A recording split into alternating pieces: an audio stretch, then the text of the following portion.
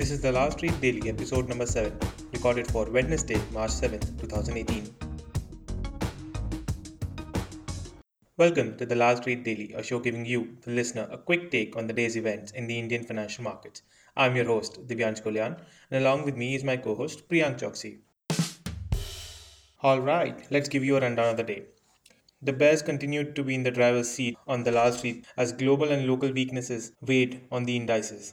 The Sensex lost almost 300 points while the Nifty lost around 100 points. The benchmark indices were dragged by the banks and a sharp correction in Dow Jones futures that slipped around 400 points post Gary Cohn's resignation yesterday.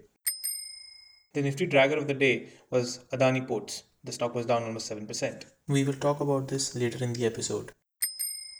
Financials again emerged as the biggest drag to the market, as aggressive selling was witnessed in all types of banks. The Nifty PSU Bank Index took a huge 3.57% cut to end at 2,831, with all 12 constituent stocks ending in the red.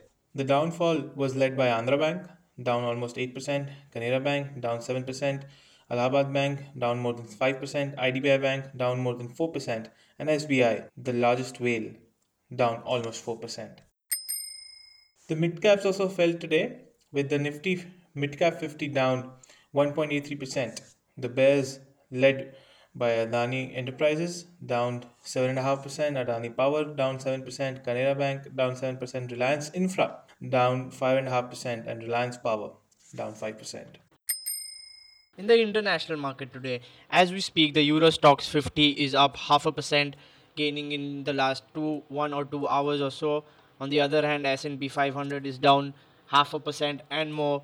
Nikkei 225 closed down 0.7%, but what's good for Nikkei 225 is the futures are trading 1% up, indicating the markets in Japan might open up 1% tomorrow morning. In other news, the Modi government approved a relief package for telecom sector. The cabinet has also relaxed the spectrum holding limit for telecom operators according to an official spokesperson. These measures are expected to increase the cash flow of the telecom operators immediately, providing them some relief, the official said. Moreover, revising the limit for spectrum holding will facilitate consolidation of telecom players and may encourage their participation in future auctions. In other news, we have the scamster Nirav Modi back again. Even after the scam broke out, his brother managed to take out $350,000 from the State Bank of India Antwerp account, which was still active 28 days after his rupees 130 billion default was discovered. What were the government authorities doing? What was SBI doing despite having a loan exposure to the Nirav Modi group of stocks? The questions are to be answered by the government, by the authorities, and we might see an impact on the SBI stock tomorrow morning, with it opening with a gap down possibly. In Focus. Today in Focus, we focus on a capitalmind.in analysis by Deepak Shenoy on the Monnet Ispat Energy Company. So there's a steel company called Monnet Ispat, which has a 1.5 million ton steel capacity, and it owes the banks 10,200 crore rupees. In 2014, Monnet got into trouble when its coal mine licenses were cancelled after a Supreme Court ruling removed all mine allocations since 1993. The loans it had were a consolidated 10,000 crore at that time, and they couldn't earn enough to pay the interest. Now, it filed for bankruptcy, and that process is nearing its end. Meanwhile, the share continues to trade at values of around 24 rupees per share or so, jumping up and down as the resolution process continues. Now, there are pundits that say there's so much value in this company that's such a lovely 1.5 million ton plant that should have so much value in the market, but the company has a market cap of just 475 crores. Isn't this brilliant? The answer, to make life very boring, is no. Why?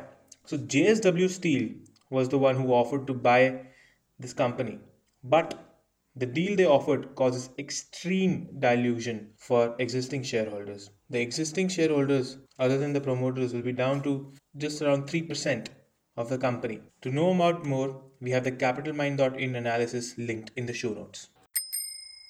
In focus were the Adani Group stocks as they reacted to the BJP MP Subramaniam Swamy calling Gautam Adani the biggest NPA, trapeze artist and PSUs. All stocks fell nearly more than 6.5%, with its leading stock Adani Port and SEZ falling 6.5%, Adani Transmission falling 7.7%, Adani Enterprises 7.24%, and Adani Power 6.6%. We talked about this in the yesterday's podcast, and here we have the impact of what BJP MP Subramaniam Swamy had to say on the stocks. In the fixed income market, the government 10-year bond yields in India after 10 or nearly 11 days softened a bit to 7.678 from its previous close of 7.779, indicating the bond prices might have gone up, and it finally breaks shackles and the bond yields are going down, and this is really a positive sign for the Indian bond market and the Indian borrowers. Currencies. In the currency market, the rupee continued its good run against the dollar, even though there was a negligible appreciation in the Indian rupee today, but still it closed at 64.89 rupees per dollar, which was just 0.10% more than yesterday's close. That's all for today. Thanks for tuning in. If you like the show, please spread the word. You will hear from us after the next market session.